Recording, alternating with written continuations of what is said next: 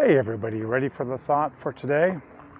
I'm reading this from a book called A Calendar of Wisdom by Leo Tolstoy. I highly recommend it. And in today's devotional, the last one was, do not pretend to understand something that you do not.